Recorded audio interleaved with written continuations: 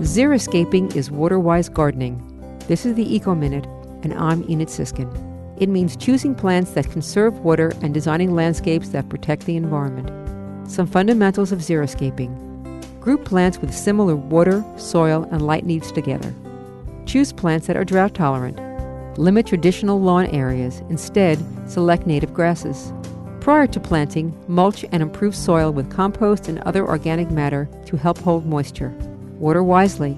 Use drip irrigation or soaker hoses wherever practical. Water deeply, but don't overwater. Control pests to keep plants healthy. Control weeds which compete with your plants for water, light, and nutrients. And prevent soil from packing around the roots of your plants. For more information, go to wuwf.org and look for the Eco Minute under the program's drop-down menu.